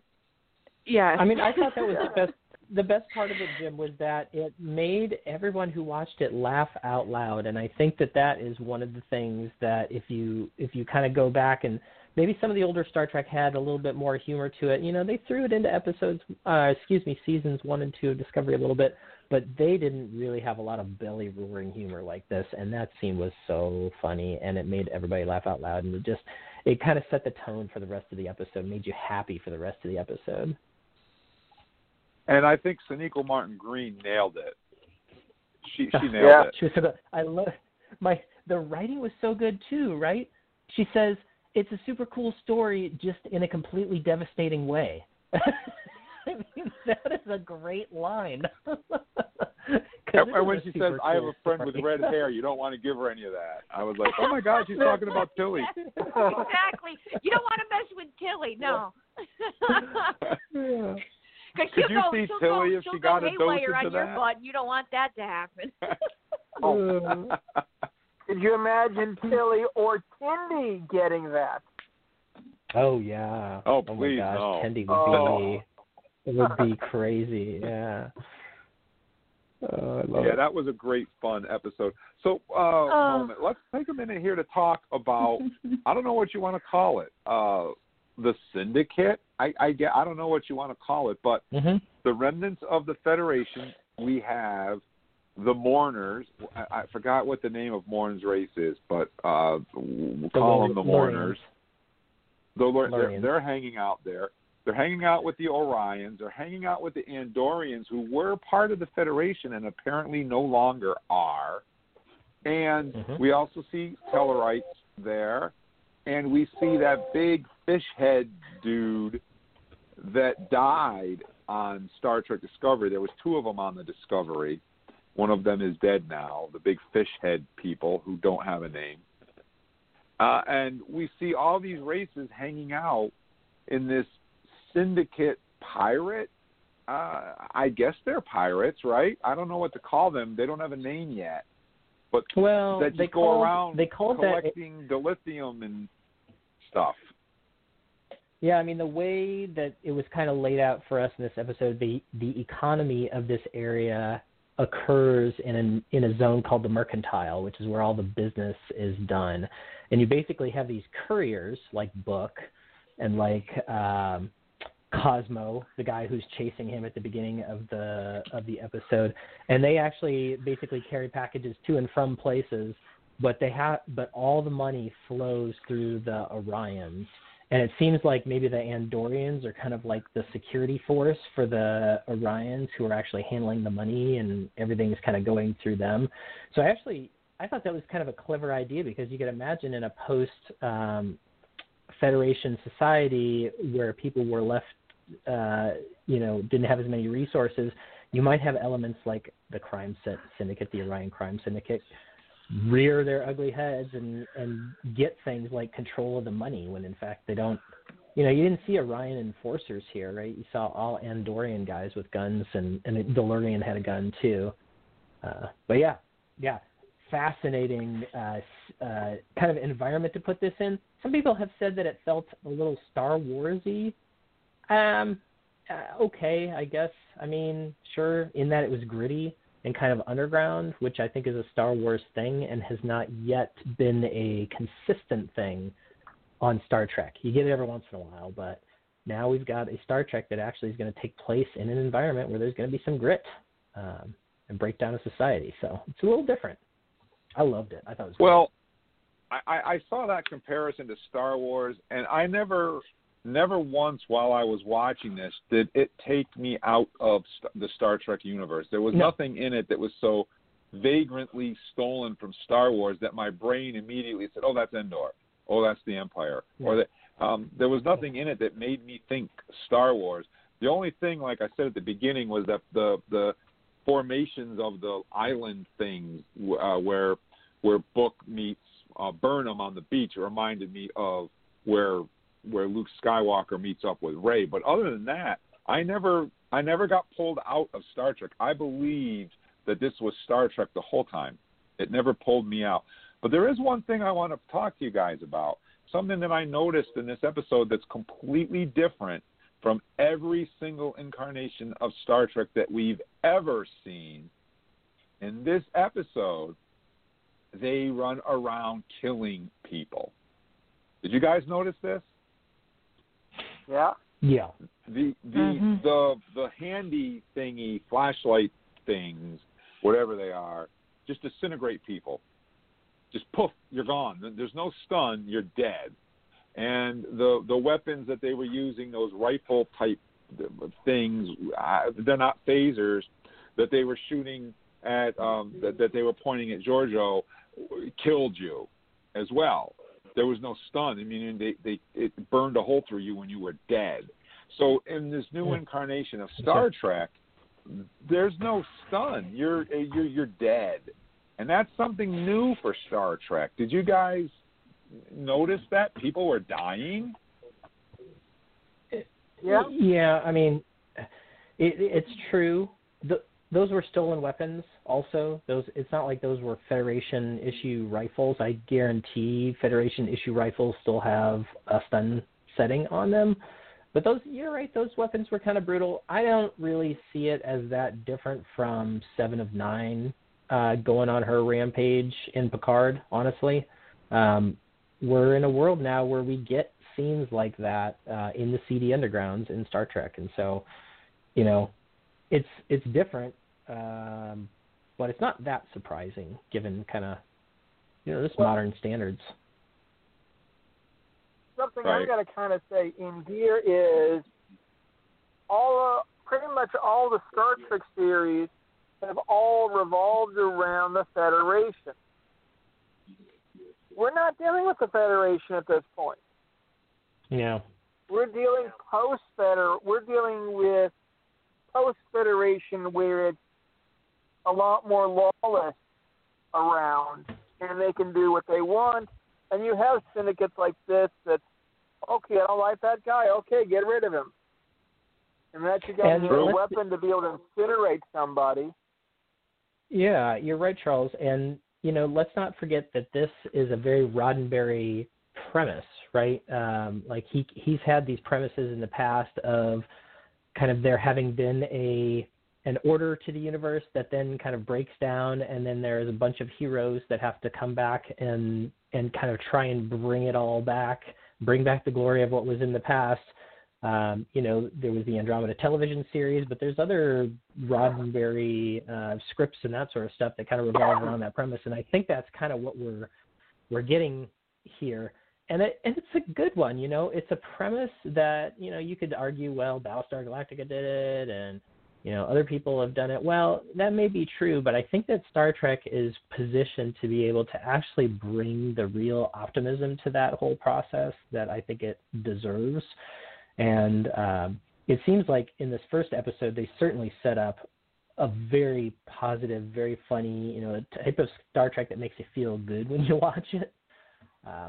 And I think that's really what people want out of their Star Trek these days. I think that's why people were so excited about Strange New Worlds. They think they're going to get that with that too, more optimistic Star Trek. And here we've got it in Discovery as well. Well, not to get really, really deep here, but if you look out what's going on in the world right now, and you look at what's going on, what's about to happen here in the United States in a couple of weeks here, you can see a definite correlation between what we see on Star Trek. We have the Federation, which has been in decline and is no longer the Federation that used to be, and then we have the idealistic Federation officers that are going to attempt to bring that hope and that belief and those ethics and those morals back to a galaxy that very badly needs it. So I think it's perfect for what's going on right now. But we do have some other stuff to talk about. So the biggest one of all is this next clip, which I just simply call. I can say two things about you. That moral compass of yours led you straight into a mid-space collision that could have killed both of us. What's the other thing? You believe in ghosts. What does that mean? That badge on your shirt. Sometimes you see a guy with one of those badges getting himself all worked up about the Federation. The old days. true believers can't handle that it's gone. The Federation is gone.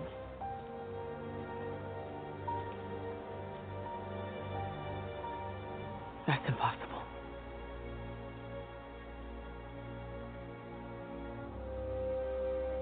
What happened? Beats me.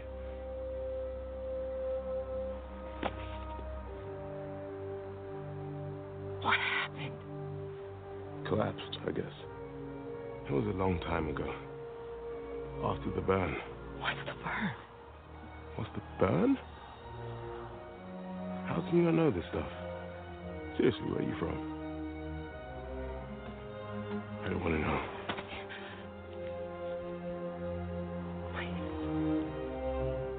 The burn was the day the galaxy took a hard left. Dilithium. One day most of it just went boom.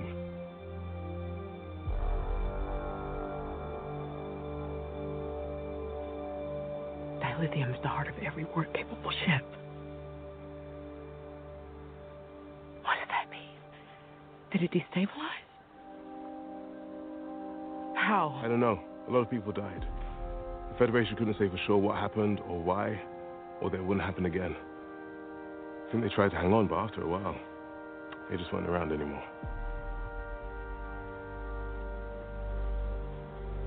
That's not possible. Okay. When? 100, 120 years ago, before I was born.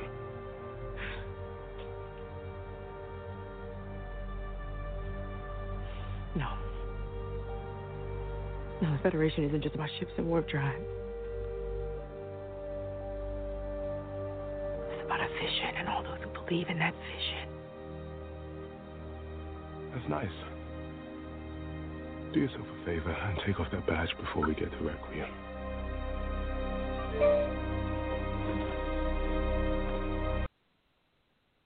So, the burn. We got to talk about the burn. Now, I think, based on what we know about Discovery and the way they write these things, and we just talked about the connection that we had to Calypso, there's another short trek called The Runaway. And I think, in my opinion, that the burn directly relates back to Maliki Likabata, who, if you guys remember, created the dilithium recharging cage, which Discovery used to recharge the time crystal so that they could jump into the future. And we know that from Star Trek that, Scotty says, well, we can't even recharge crystals in our own time. So we know that that technology didn't get out immediately, because Discovery takes place before TOS. But we do learn that the lithium crystals were harder and harder to come by. So I would not put it past them to say that they, instead of trying to mine more dilithium, they would just recrystallize the dilithium they currently had. And I'm thinking that it's like making a photocopy of a photocopy of a photocopy of a photocopy. Eventually that photocopy degrades to the point where it's no longer viable. And I, in my opinion, think that the Federation was just recrystallizing the same old crystals over and over and over again, and eventually they went boom. And that's why not every single ship exploded. They still have some Federation ships. It depends on, what generation the dilithium was, or if it was an actual crystal versus a recrystalled crystal or whatnot. And that's my take on it. But what do you guys think? Yeah, well, it is an interesting. Go ahead, Chris. Charles. It's actually part of the reason why I asked Jim to get this clip.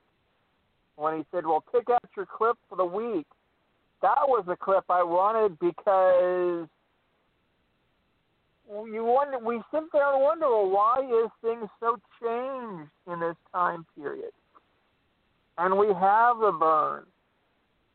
And we really want to know what it is. And I think that's going to be a tie-in to the season this time, is really dealing with what is the burn? What did happen? The Gorn experiment that damaged it. You also look at the fact that Starfleet Communications Center can go 12 sectors, and that's as far as he can deal with in communication. There is no long distance communications anymore. There is no long range. And really, to figure out what did happen here. And we're dealing with a whole new series of questions because Star Trek's never been out this far. And I think it's a really good tie-in to seeing, okay, let's see what they can do with this story that's dealing with, we can say post-Nemesis, now we can say post-Picard. But let's see what happens in the future. And really, it is curious, what was the burn? What did cause all these ships to get lost? Or was it an experiment of some kind that went wrong and degraded dilithium to unstable? Well, it's also 100 years to be able to get it back. It wouldn't affect the Romulans because the Romulans used a quantum singularity at the center of their warp ships. Now, their entire society gets destroyed in Picard, so we don't know how many Romulan ships are left out there, but they don't use the lithium, so they wouldn't have been affected. Klingons, I'm not sure. Did they use the lithium? I don't know. Have we ever been told that particularly? We have been. Well, there is a guide that tells us that the Klingon ships, I think, have similar technology in terms of how they travel at warp to the Federation. So, yeah, I do think it would have affected them. And it's interesting because I guess one thing that is really cool about this whole topic is that it had never made me think back so much to previous episodes and previous times that dilithium has been talked about. We always talk about Star Trek being set in a post-scarcity society, but in fact, dilithium has always been a scarce resource in Star Trek, and in fact, there were several episodes of The Next Generation that dealt with that. Even back to TOS, there's talk of dilithium mines, and how important it is that they make sure that they get the dilithium out of these mines. Time-wise, at least when I did my research on Memory Alpha with regards to the recrystallization, which I think Poe called hers like an incubator, but she invented that in 2257. We know apparently from TOS that by the 2360s, Starfleet had some limited ability to recrystallize, but only when it was kind of like, there's this thing, I guess, called the dilithium articulation frame. So very limited. We didn't have wide recrystallization power until the 2380s, which of course was what you guys were talking about, where Spock and Scott figure out how to make that happen based on some old technology. But also in 2372, the Voyager discovered a new form of dilithium in the Delta Quadrant, which allowed them to go faster and farther. And there was a cool episode called Threshold where they tried a Warp 10 flight in a shuttle with Tom Paris there. But yeah, it kind of makes you think about, oil and gas and things like that in our society. And man, what happens if all of that sudden were to just, rather than peter out like it is right now, what if the tap was just shut off and it was just gone? What would that cause? How would the fact that an entire society can't even travel between point to point, not to mention the fact that a bunch of them were destroyed? Exactly. Well, and look at Tom Paris. Look at what happened to Tom Paris when he reached Warp 10. Yeah, well, yeah, I mean, that whole theory of, when you reach Warp 10, you kind of occupy all points in the universe at the same time. That gets pretty intense at the same time. Yeah. It's a big deal. And we have one more clip to play for you guys, a clip that Erik wanted me to get. I do want to say one thing, though. Yeah, Jim, the other thing the last thing I'll say about dilithium is actually Book mentions that his ship can travel in a couple of different ways, but that he says why he can't do them. So they talk about things like quantum slipstream, and he says something about trilithium, which is another substance that comes from Star Trek. So you get the idea that ships have many maybe a few ways to travel, but that all of them take valuable resources, and dilithium being so scarce is the biggest problem. Yes. I just want to say before we play the last clip and that we are lucky.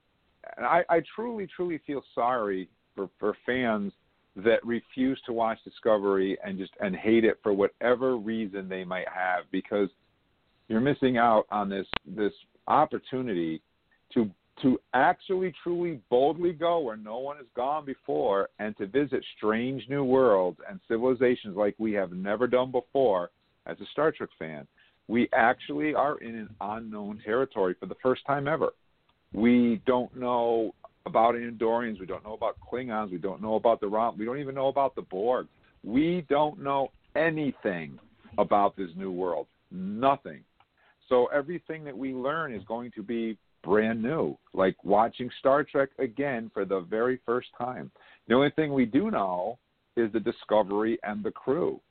Everything else we're going to learn as we go along. And for me, that's a great and exciting place to be as a Star Trek fan, and it brings a spark to it that's invigorating. It's like watching TNG for the first time, back in the 80s. It's exciting. Mm-hmm. It's a great time to be a Star Trek fan. I'm so excited for what we're about to experience that it's incredible. It's incredible. So we have one more clip to play for you guys, and this is a clip that Erik asked me to get, and I simply called this clip The Worm.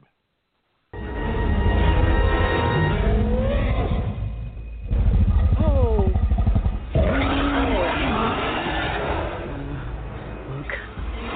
Still, please. No! Buddy, no! Wakmani, wa. Hamangali. Jumpa baki, kizmaki. Ohochi. Jumachim bochabi pongitam.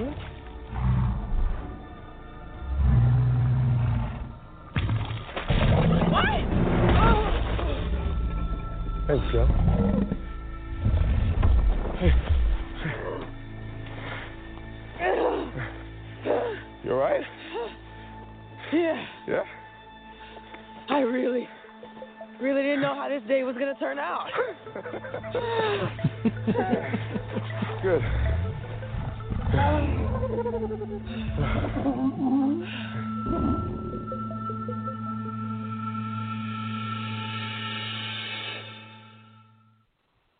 So, Erik, why did you pick that particular clip?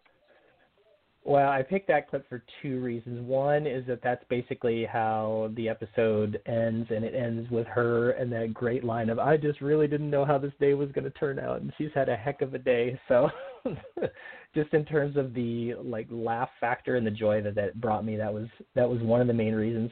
But the other one was that, this is the second time in this episode that we get to see Booker kind of display what he confirmed in Ready Room to be an ability that he has, and it's some sort of connection to natural things. At one point, he summons a plant that can help heal Burnham's scratch that she has on her arm. At this point, he's able to kind of commune with the trans worm to make it, simmer down and actually spit out Michael, which was really funny.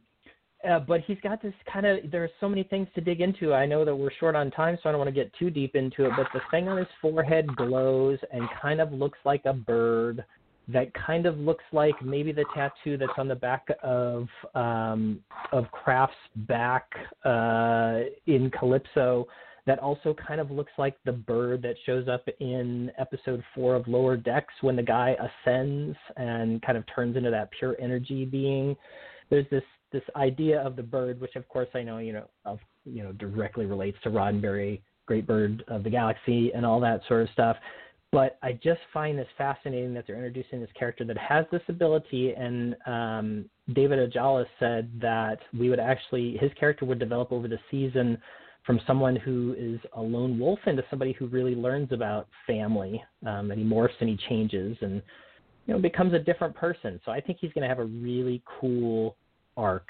And I just love this scene with both him and Burnham, that hilarious line. Just, so funny.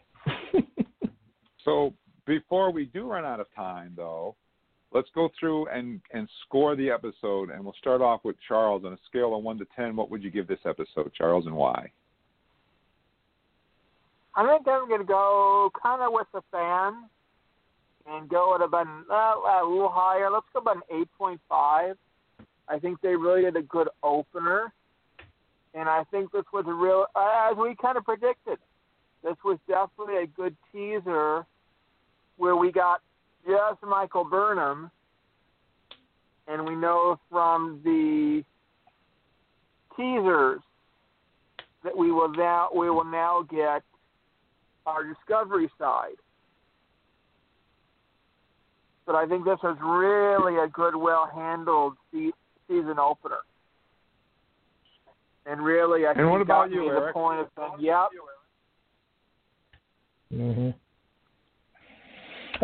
So I think I'm right around in there with Charles. I think I'll go a little higher. I'm going to go like an 8.7, mostly because it made me laugh an awful lot, and you can get a lot of points from me just for making me do that in science fiction. So really solid episode, great premise for the season. I love the tech, and the visuals were amazing. So 8.7 from me.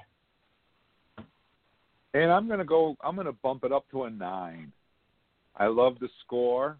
I love the CG. I love the environment that they were in. I like that. Well, I don't know, what do they call that? The self-replicating nanites or whatever they were. Programmable I thought matter, that was so it, cool. That was so cool. And just to see all our characters back again was fun. And yes, I'm gonna bump it up to a 9. I'm gonna give it a 9. So absolutely, and make sure you watch Ready Room too, folks, because that is a good show too, and that's available right there on CBS All Access as well. Yeah, we were going to talk about Ready Room, but we just didn't get a time tonight. For various reasons, but that's okay. This was a great episode, absolutely phenomenal. I can't wait to talk about episode 2. Like I said, Giorgio is a monster. She kicks butt, takes names. So we'll talk about that next week. I want to remind everybody to visit our Facebook page, Trek Talking and Beyond. Spell that all out. Like and follow us there. Head over to blogtalkradio.com/Trek Talk and like and follow us there so you never miss a show. And I want to say thank you to everybody who's listening around the globe. Thank you very much to my awesome co-host, Erik. Thank you for joining us. A great time as always, guys. Thank you so much. And thank you to Charles for hanging out with us in Trek Talking tonight as well. Oh, thank you. Always fun. And I want to say thank you to my daughter, Jamie, for calling in from the bedroom. Thank you, Jamie. I'm your most excellent host, Uncle Jim, reminding everybody to stay safe and be good to each other. Hailing frequencies are closed, and we have a new ending for the show here tonight, which I pulled off of this episode for you guys to listen to. Thank you for tuning in. We'll see you all next week. Good night. So long and prosper.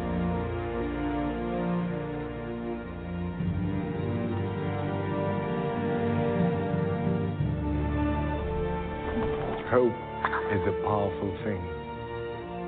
Sometimes it's the only thing. Our numbers are few. Our spirit is undiminished. If there are others out there, we'll find them.